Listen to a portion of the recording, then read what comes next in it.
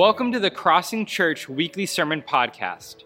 The Crossing Church exists to see every person restored to God into the life He created them to live. And we want to walk through this journey with you. If you need help, prayer of any kind, or if you give your life to the Lord today, send us an email at church@thecrossing.cc. We would love to hear from you, so a member from our care team will reach out to see how we can walk through life with you. We're so glad that you've joined us today. Enjoy the message. And all of our folks there, listen, let me just say this to all of you in here.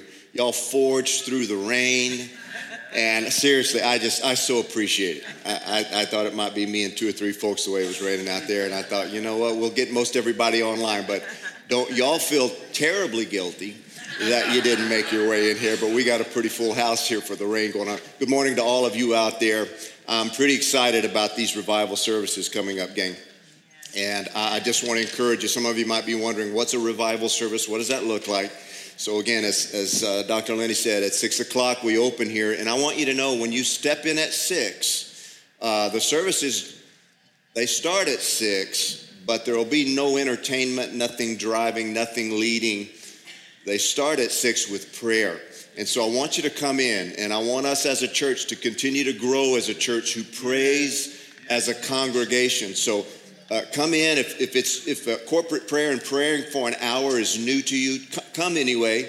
Sit down. You'll see people wandering around. They're not really wandering around. They're praying. I'm a pacer, so you'll see people pacing. I want to encourage you. Get up and move around. You may want to come and lay down. You can lay down on your face before God. However, you reach out to God for that first hour. There won't be a lot of direction from the stage unless the Lord speaks to one of us to pray specifically a specific direction. At about 6:15 or so, Pastor Becky's going to come out and she's going to start laying down worship, and you'll feel the temperature in the room go up a couple of notches. Don't know why it is, it just is. And then a little after that, Joe will come out and he'll start to worship just a little bit, and you'll feel it heat up another notch. And basically, this is just a long runway until the worship starts at a little bit before 7. And if you're wondering what these revival nights are like, this is what it's like. And we're going to worship until we're done, and we'll be looking for God to give us some direction as to how we're to respond to Him. But these are encountering with God nights. That's what we're coming for. So I will have some direction for us, a word possibly, or an altar call of some sort. But they're not as structured as a Sunday morning. Our primary purpose is to say, God, this is your meeting and your service. What would you like to do? And the Scripture tells us this. The Scripture tells us in Matthew 6, He already knows what you need before you pray. So pray this way. Our Father who art in heaven, hallowed be thy name. What does that mean? That means that no matter what you've been praying about, and it's good, and we should bring our request to Him, it might or might not be what He already knows you need. And with these Wednesday, Thursday, Friday nights, we'll bring what we think we need. But here's what we're saying. God, you already know what we need. Would you do that? Do that. And we're in agreement with you. Since you already know. Doesn't that help cut your prayer down? It's just like, look, you already know. So whatever that is, make me aware of what you already know so I can get in sync with that and do what you know to do. So that's what we're looking for, gang. And it's been a good 37 days. I will tell you this, it's gone by fast. And for me, it's gone by fast. And there was a point where I was praying this last week, and I was like, God, I can't believe we're already on the last week. And there was a number of things I was looking for you to get to me. There's some things that are on my list that I haven't heard. Has anybody had that experience where you're like, Lord, I set aside these 37 days to hear from you, and there's some things I hadn't got direction on. And it's like, the Lord doesn't listen on day 38. It's like, you got 37 days, get your request in or forget it. But no, he will be alive. God is still God on day 38. But we've set this time aside, and here's what the Lord said. Randy, you have not missed your appointment. You did not miss your appointment. Our message today is this. You have not missed your appointment. You have not missed your appointment. Here's the deal. We've got appointments that we set Have you ever set an appointment for God and he didn't show up? That's what disappointment means. It literally means you had an appointment.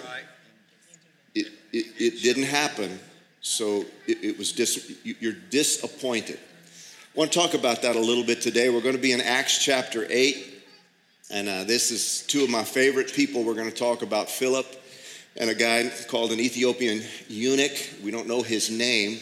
Back in 2020, I preached a message where I got to know this situation. And again, these aren't A-listers in the Bible. They're kind of side players, but Philip and this guy, after today, you might make them A-listers when you think about the Bible. Yeah. It's not Jesus and Paul, but these are game-changing people. And so what's happened up here so far is, of course, in chapter 2 of Acts, the Holy Spirit falls, 3,000 people are saved. Peter and John raise a guy from being lame in chapters 3 and 4. There's more revival. Another 5,000 are added there. Peter gets put in jail. He and John come before, all the Sanhedrin and all that, and they're all upset. And Gamaliel at some point has a brilliant, really, our theme for our time together comes from Gamaliel. And or Gamaliel, however you want to say, he was a rabbi of the day, one of the best rabbis of the day. Paul trained Paul. But Gamaliel told the Sanhedrin, guys, you better leave these two guys alone, because if this is just them, it'll fizzle out. But if this is God, you can't stop it.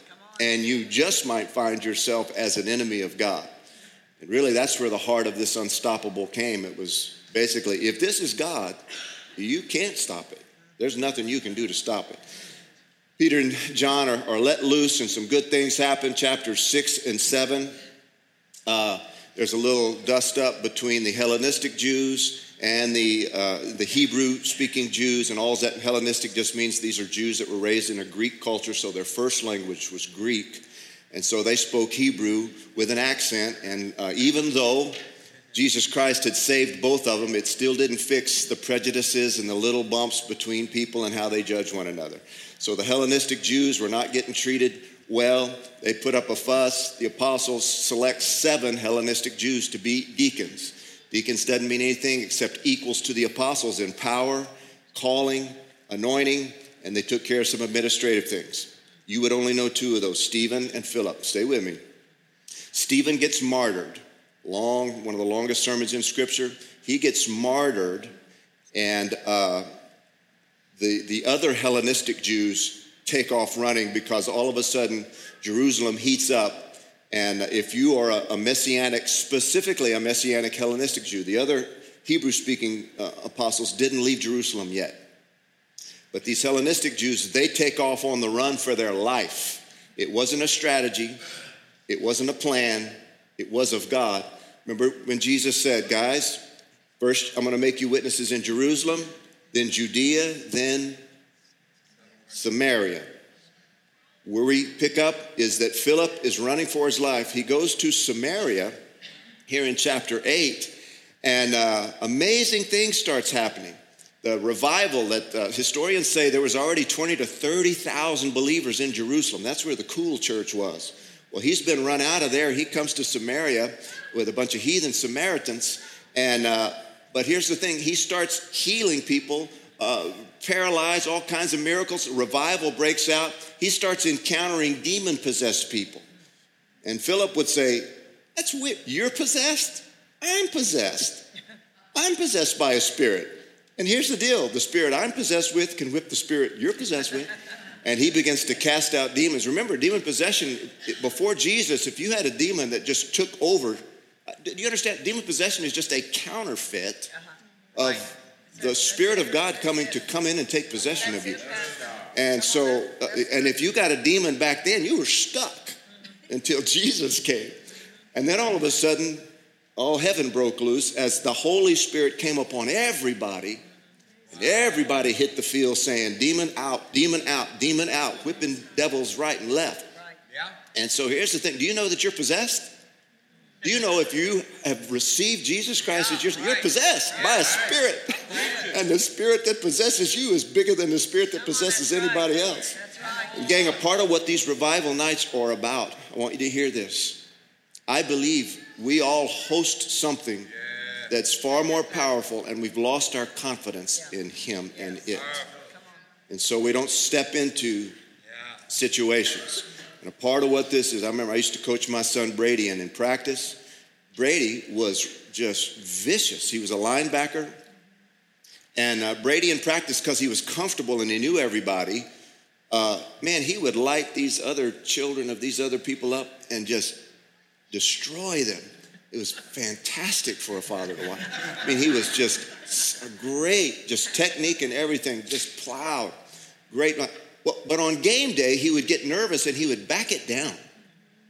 And I yelled at that boy. I did everything I could. I'd say, Brady, knock the fool out of that child. Hit him. Come on, Brady. And because it was game day and everybody was watching, I don't know, he just would play at about 80% of what I knew was in him. And once in a while, he would lay somebody out. But more, is this too real for you? I mean, this is football talk. But here's the deal. I believe that God is looking at us. He's given us his spirit. And he's going, come on. Knock the fool out of it. Come on, you've got it in you. And at different seasons, we lose our confidence in what it is that we have. And so we don't spend it.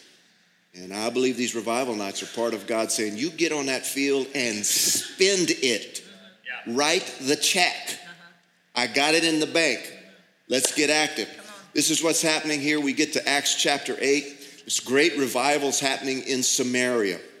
Peter and John go up there to check it out because they still got their prejudice issues about Samaritans. And all of a sudden they realize, oh my God, same Holy Spirit on us is on them. And the Holy Spirit starts to fall. All kinds of great craziness. All this is happening, and you get a picture now in chapter 8. God's watching this revival going, isn't that fantastic? But watch my face. God's going like this. Awesome. And he keeps looking back because he's got his eye on somebody. Great revival happening.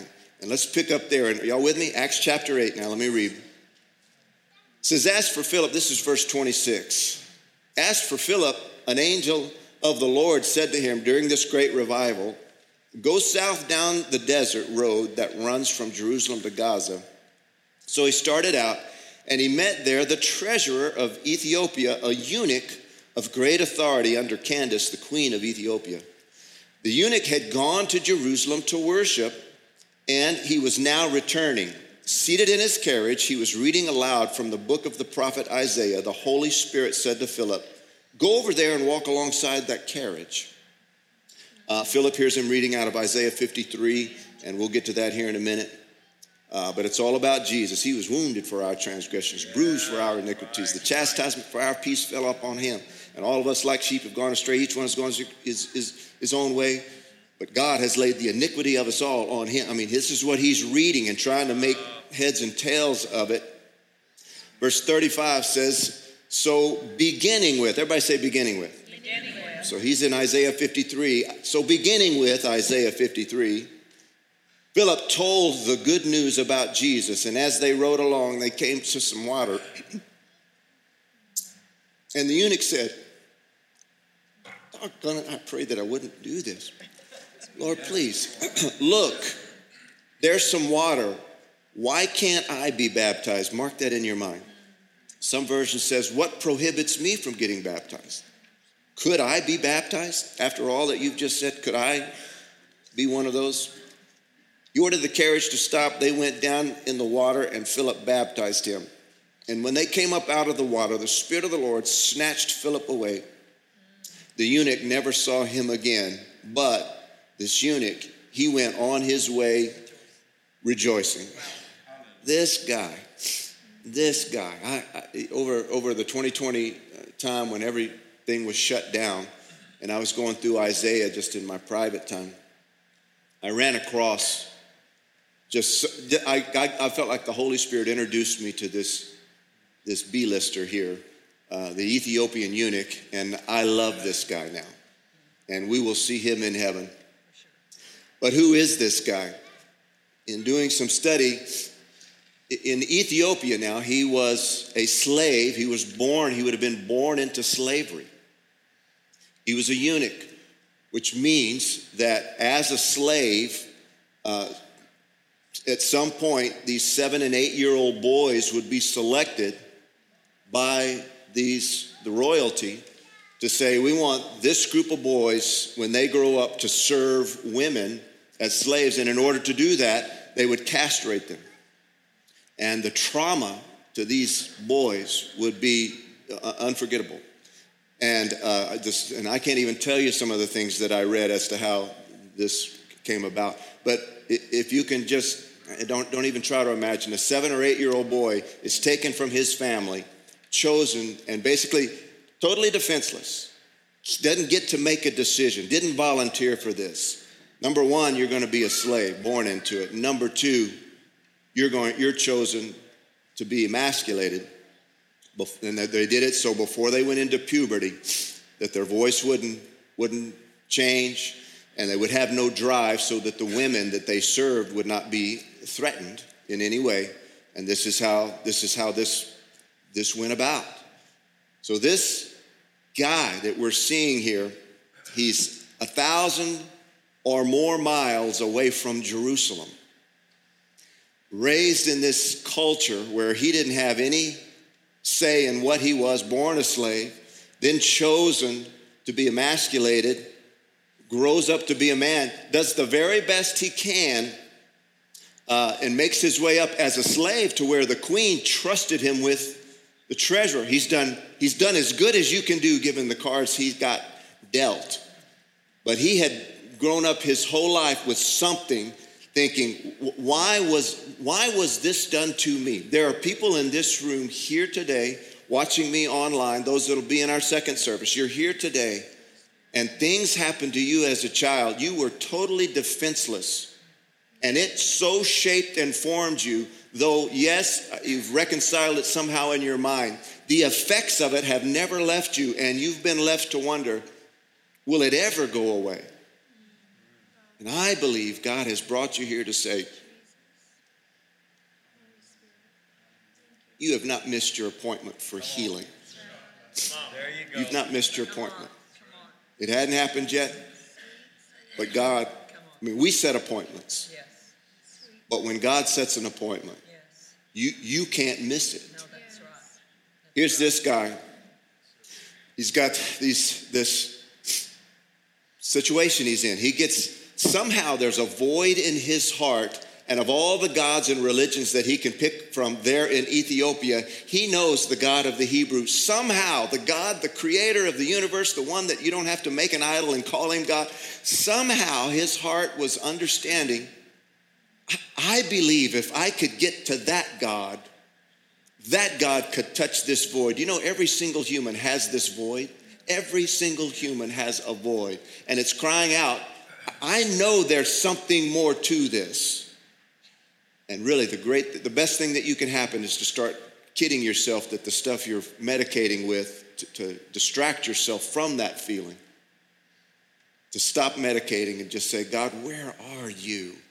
This guy goes on a search.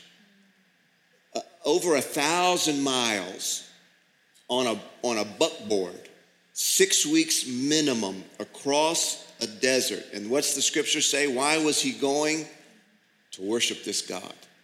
I'm on the hunt to worship this God. If there's any chance for me in this world, maybe this God could love me. Maybe this God could do something for what's broken in my life. And 6 weeks, every day, the caravans, the stopping, all that it takes to get there. He gets to Jerusalem, and he sees the smoke coming off of the sacrifices at the temple, and his heart leaps just a little bit to go, I hear God's there.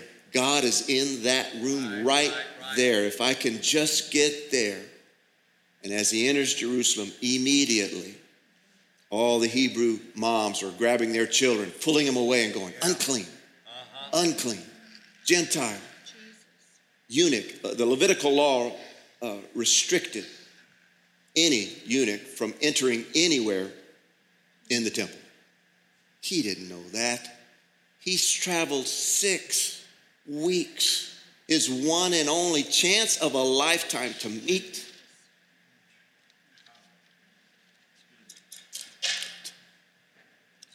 this God. Maybe. And he gets there, and the first thing he meets is the religiousness of people going, unclean, unclean. Walking through the city, going up there. There's the Gentile bath. There's the Jew bath there. And as he even approaches immediately, and those of you that have visited Israel and have ever greeted some of the sweet priests that tell you what you can wear and not wear to come to the sites, they're not the sweetest things in the world. No, they're not. And they've had a little while to mellow. Here comes this African man, this Gentile, clearly a eunuch, and immediately he would have been met with these priests saying, not you, not you. You can go in, you in, not you, keep going. 6 weeks, and can somebody get me clean? Stacy, could you? I'm so sorry. Thank you. Man, I so prayed, Lord, please not today. Give me just 1 second.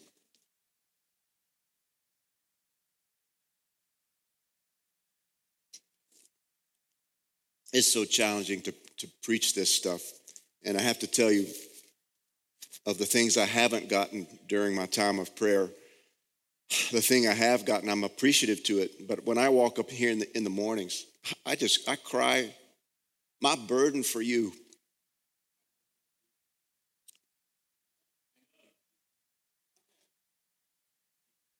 Man, it's just so increased. My craving, nearly begging, God, open their hearts that they could touch you. God, would you come and touch?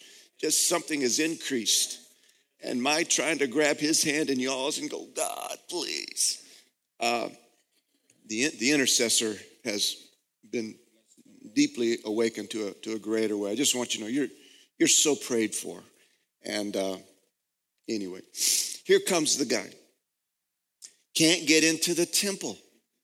Can't get in. He sees the smoke. He's thinking, this is as close as I can get to the one chance I had to meet this God. And I can't get in. Gang, there are folks in this room right now that you have felt your whole life. You have watched Christianity. You've watched church. You know how to play the church thing and do the church thing. But on the inside, you feel like you're somewhere on the periphery.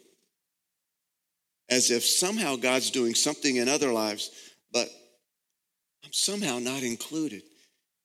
Gang, you have not missed your appointment with God. Here this guy traveled all this way. He's not allowed in. He does have means. And so he begins to look around. What could I possibly take back from Jerusalem? And he's able to purchase, this would have been expensive, a scroll of Isaiah written in Hebrew. Likely written in Hebrew.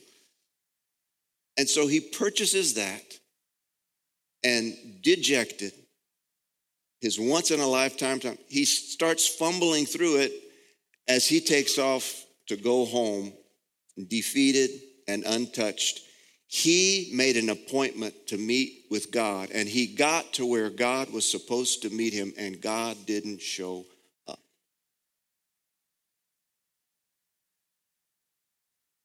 I tried. And so back to his house he goes, and he's fumbling through Isaiah. One more time, Phil. So sorry.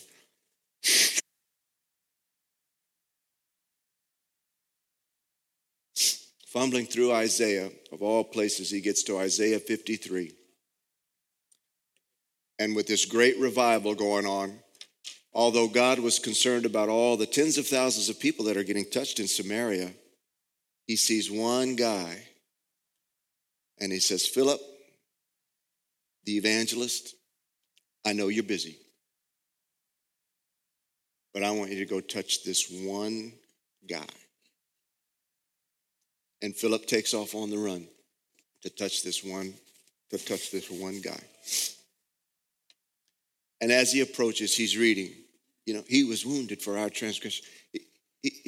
Philip asked him, do you understand what you're reading? He says, how can I understand it unless somebody explains it to me? And so remember what I said? The scripture says, starting with Isaiah 53.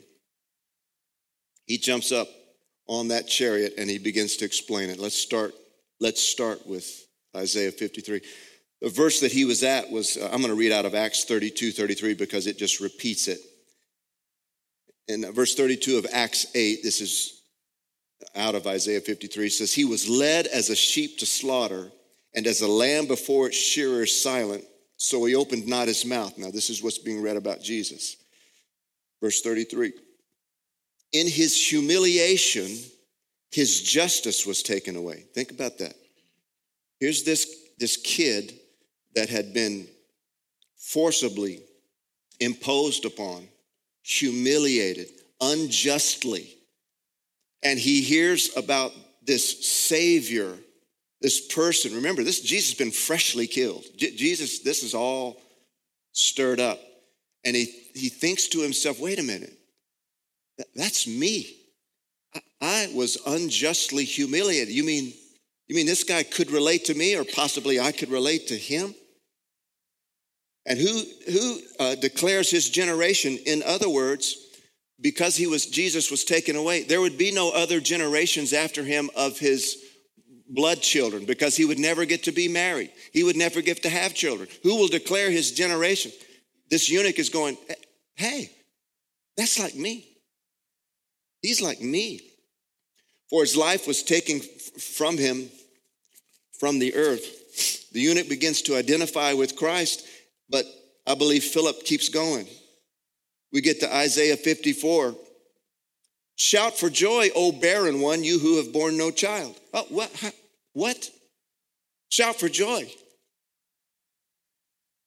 I know he's talking specifically to mothers, but I've borne no children. Break forth into joyful shouting and cry aloud, you who have not travailed. For the sons of the desolate one will be more numerous than the sons of the married woman, says the Lord. Wait a minute, Philip, what does that mean me? It's never meant me. Does this mean me, Isaiah 55? Ho, everyone who thirsts, come to the waters. I've been thirsty all my life. I've had a void in my life, but does it mean me? Well, let's just keep on reading there. We get to Isaiah 56, and this is where I think the baptism happened. This is Randyology. But finally, we get to Isaiah 56. Verse 3 says, don't let the foreigners who commit themselves to the Lord say, the Lord will never let me be part. And specifically, don't let the eunuchs say, I'm a dried up tree and no children and have no future. For this is what the Lord says, I will bless those eunuchs who keep my Sabbath day holy, who choose to do what pleases me and commit their lives to me. I will give them within the walls of my house a memorial, a name far greater than sons and daughters could ever give.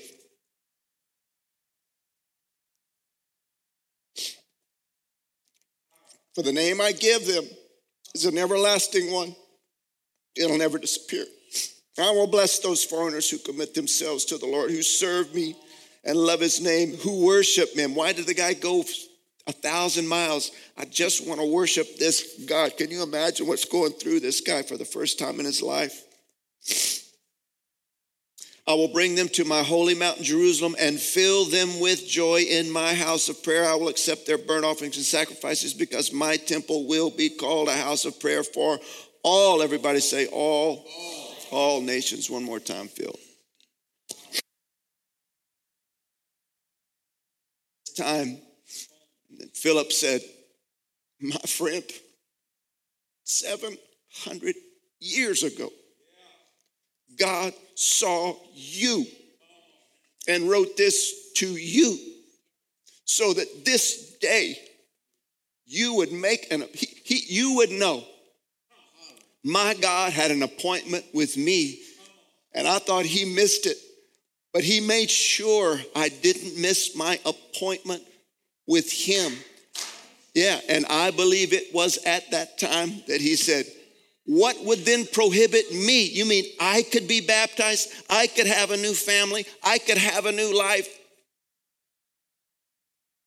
And they went by a stream or a mud hole. I don't think it really mattered. And he said, what would prohibit me? And Philip said, nothing, my friend. Old things are passed away. Behold, all things become new. God has made you a new creation. And if you want to be a part of this family and want to call something different home than where you're headed, God has a home for you, and you can be baptized, buried the old, and come out new. And that's exactly what they did. And the Holy Spirit, I don't know what he snatched Philip out of there. It didn't matter one iota to this Ethiopian, because he said, I have finally found what I have been hunting for all of my life, and finally I knew there was something about this God. I tried to find him, but he found me, and he healed me, and he restored me. If there's a soul in this room that has been wondering, God, do you even know I exist? Jesus said it this way, my Father knows every sparrow that falls to the ground. He not only knows you, he knows how many hairs are on your head. God is intimately acquainted with every single person in this room. And he has brought you here today, and those of you watching, to let you know you have not missed his appointment. You may have scheduled something in your mind to say, if God were going to touch me, it would be this way and on this day and at the church and this way and all that. And that's fine. We all do that. We all make plans and pray prayers and think, God, that means you're going to work it out this way. 90% of the time, maybe more, that I've done that in my mind, it does not go that way. I don't know if anyone up there has a watch or a calendar, or when you're eternal, you don't have to have a day planner. I will tell you this.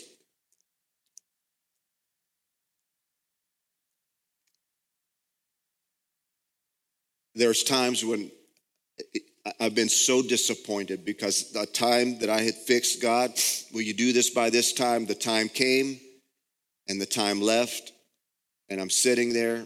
And gang, here's what a part of faith is. It's not trusting the plan. It's really literally trusting a person. It's trusting him.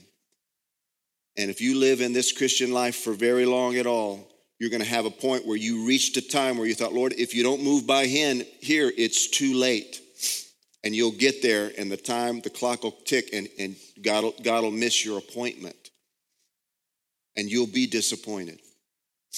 You'll be disappointed. This is a part of what faith is. Standing under the tension in your disappointment, saying, God, even though I don't understand, I still know you're faithful.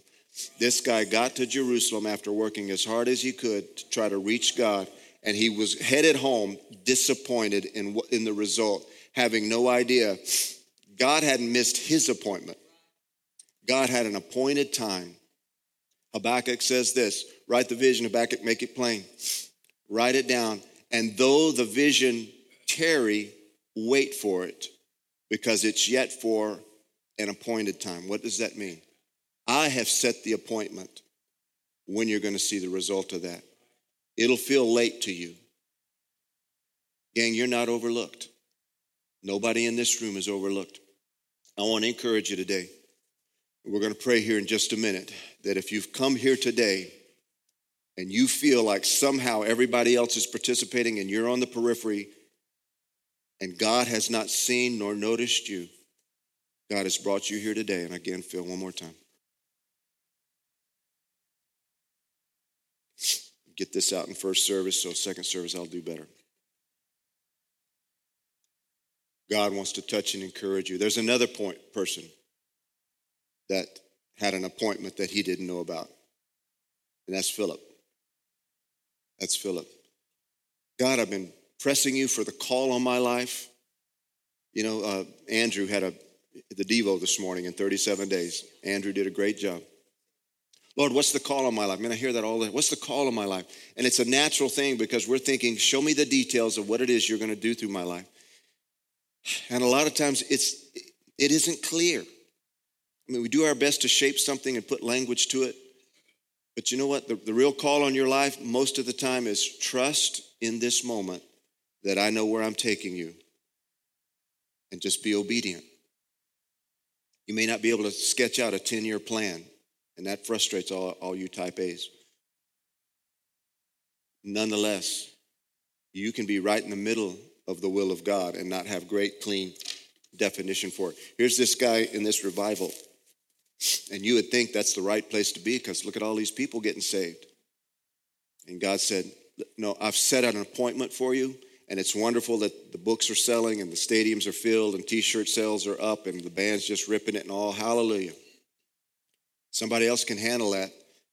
I've got my eye on this one person, and I have set an appointment, and you're going there.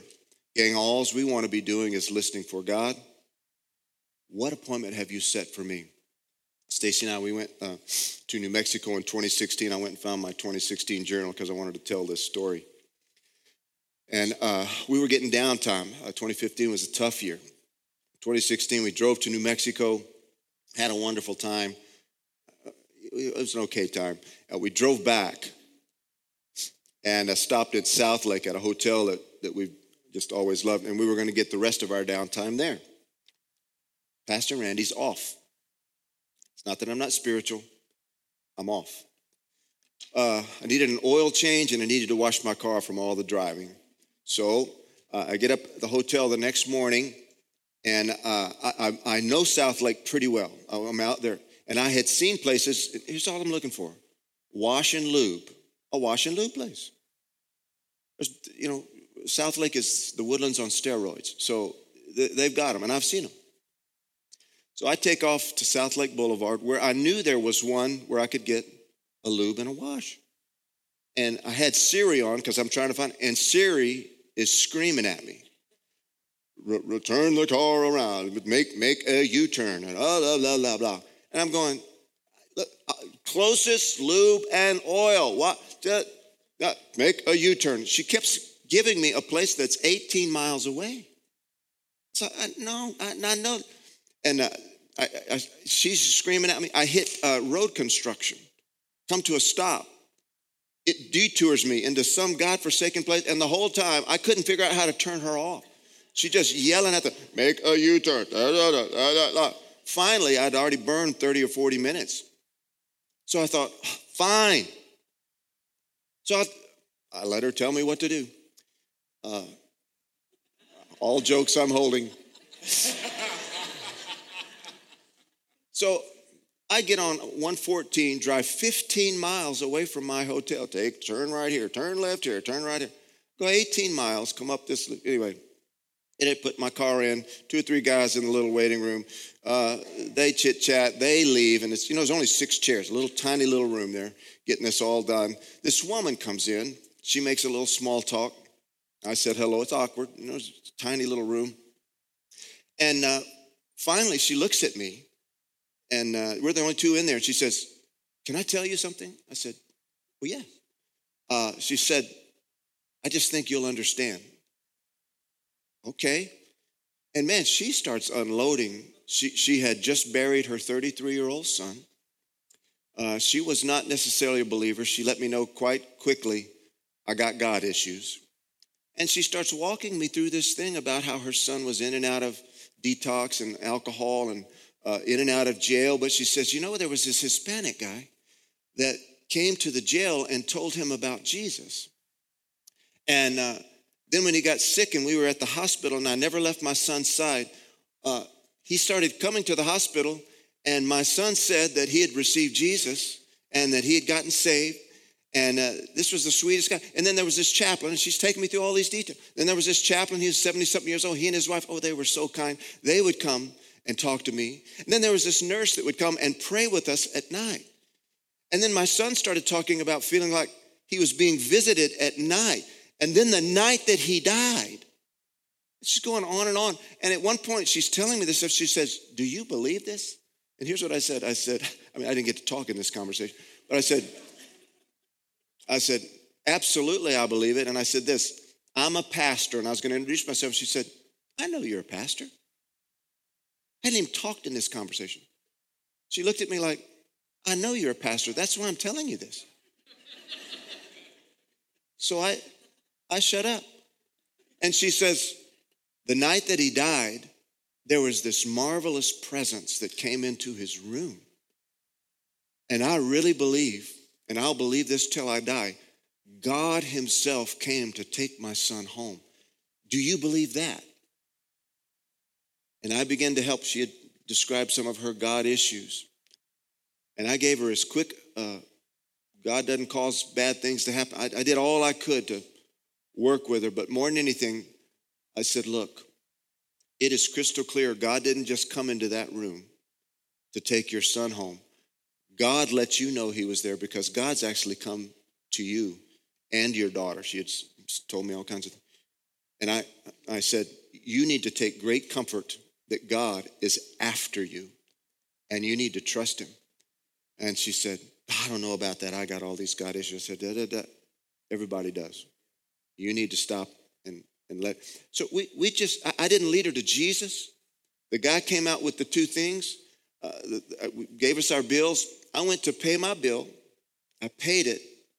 And when I turned, because she should have been behind me. When I turned to finish our conversation, she was gone. I started looking all over this thing. She was gone. I couldn't find her. So I get in my car.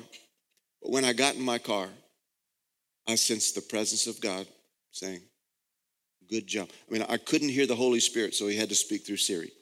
Nonetheless, my Siri's full of the Holy Ghost. I don't know about yours. You need a word from God? Siri, you need a word from God. Gang, there are folks in this room who are wondering, God, are you ever going to use me? Here's the great thing. When God sets an appointment on your life, he won't let you miss it. He will not let you miss it. If anybody here is crying, there's no way the God that I know, if somebody here is saying, God, what's your will for my life? There's no way in this world the God I know won't meet you and say, he may not explain it to you. You know, a lot of times we're looking for an explanation as to what the will of God is while we're doing the will of God. Sometimes you can't always explain what it is you're called to do, and it doesn't need a specific slot. It's just obeying on Monday, and then on Tuesday do that again, and on Wednesday do that again. And sometimes it's just that simple. I'd like our prayer teams to come to the front, like everybody bow your heads. And one, if you're here today and you've never received Jesus, I want to give you that opportunity to receive Jesus.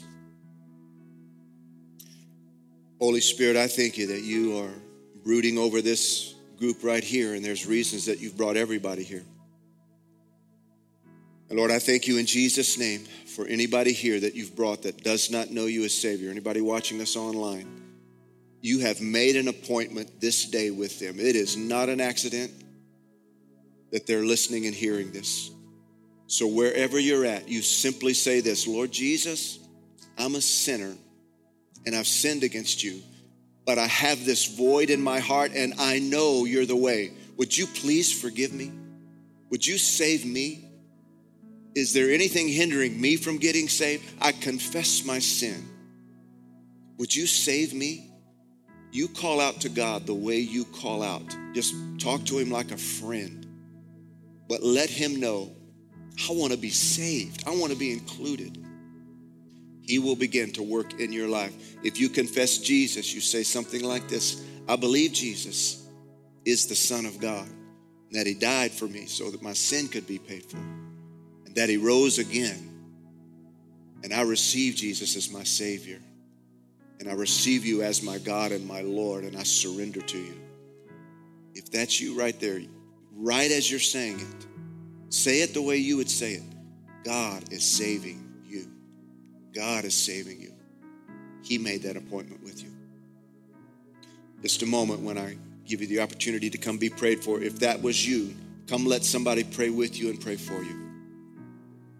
In this room as well, there are men and women who had things imposed upon you as a child, that even though maybe you've forgiven, maybe you haven't, or maybe it's not even about that, the pain and the shaping and the forming of it, though, are still affecting you.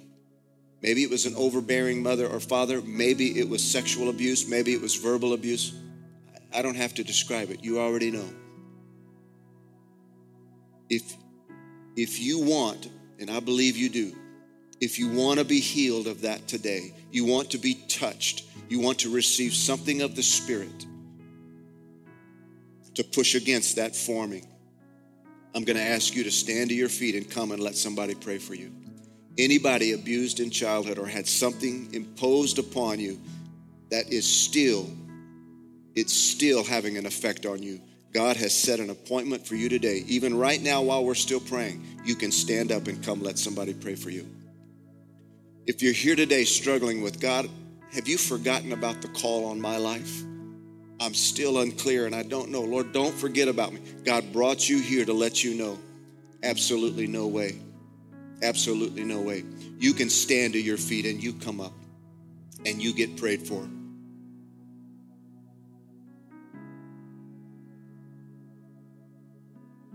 Father, I thank you that right now, Lord, right now you are ministering. I just see throughout the congregation, I just have this picture of different men and women, and it's as if you're in a bear trap, like you're stuck, and you got a short chain. You can't really move around like you would like. Something has got you trapped, something. I believe God today wants to break the power of things that are binding and holding you. If that describes you, stand up on your feet. Don't worry about what anybody's thinking. Come get your freedom. Come get it. Come get it. Stand on your feet. Come on. Thank you, Father. Thank you, Lord. Thank you, Lord. Entire congregation, if you would, stand to your feet. I'm going to dismiss, but somebody here needs to come get your freedom. Come get your freedom. Hallelujah. Father, I thank you, God, for this precious people, Lord, and the great work that you're doing in the hearts of men and women. And Lord, I thank you that you're here, that you've set an appointment today. You've set an appointment. Don't miss your appointment today now, gang. God has set an appointment to set you free. Lord, I speak freedom over this congregation. And I thank you that you, Holy Spirit, are working, moving in places and ways and in languages and in speaking to us in ways we can get. That's me, Lord. Holy Spirit, thank you that you're at work. I bless you and I honor you and I thank you, God, and I bless this people. Lord, as we dismiss this time right now, I speak your blessing and your favor over these precious people. And I thank you, God, that you're at work in them. Lord, I pray over these revival nights. I thank you, Lord God, for what you're going to do in our revival services. Holy Spirit, please, everything you want to do, be free to do it.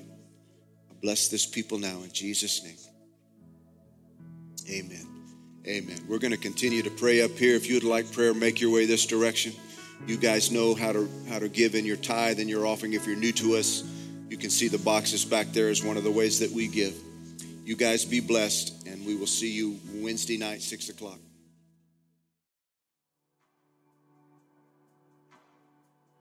Thanks so much for listening to the Crossing Church Weekly Sermon Podcast.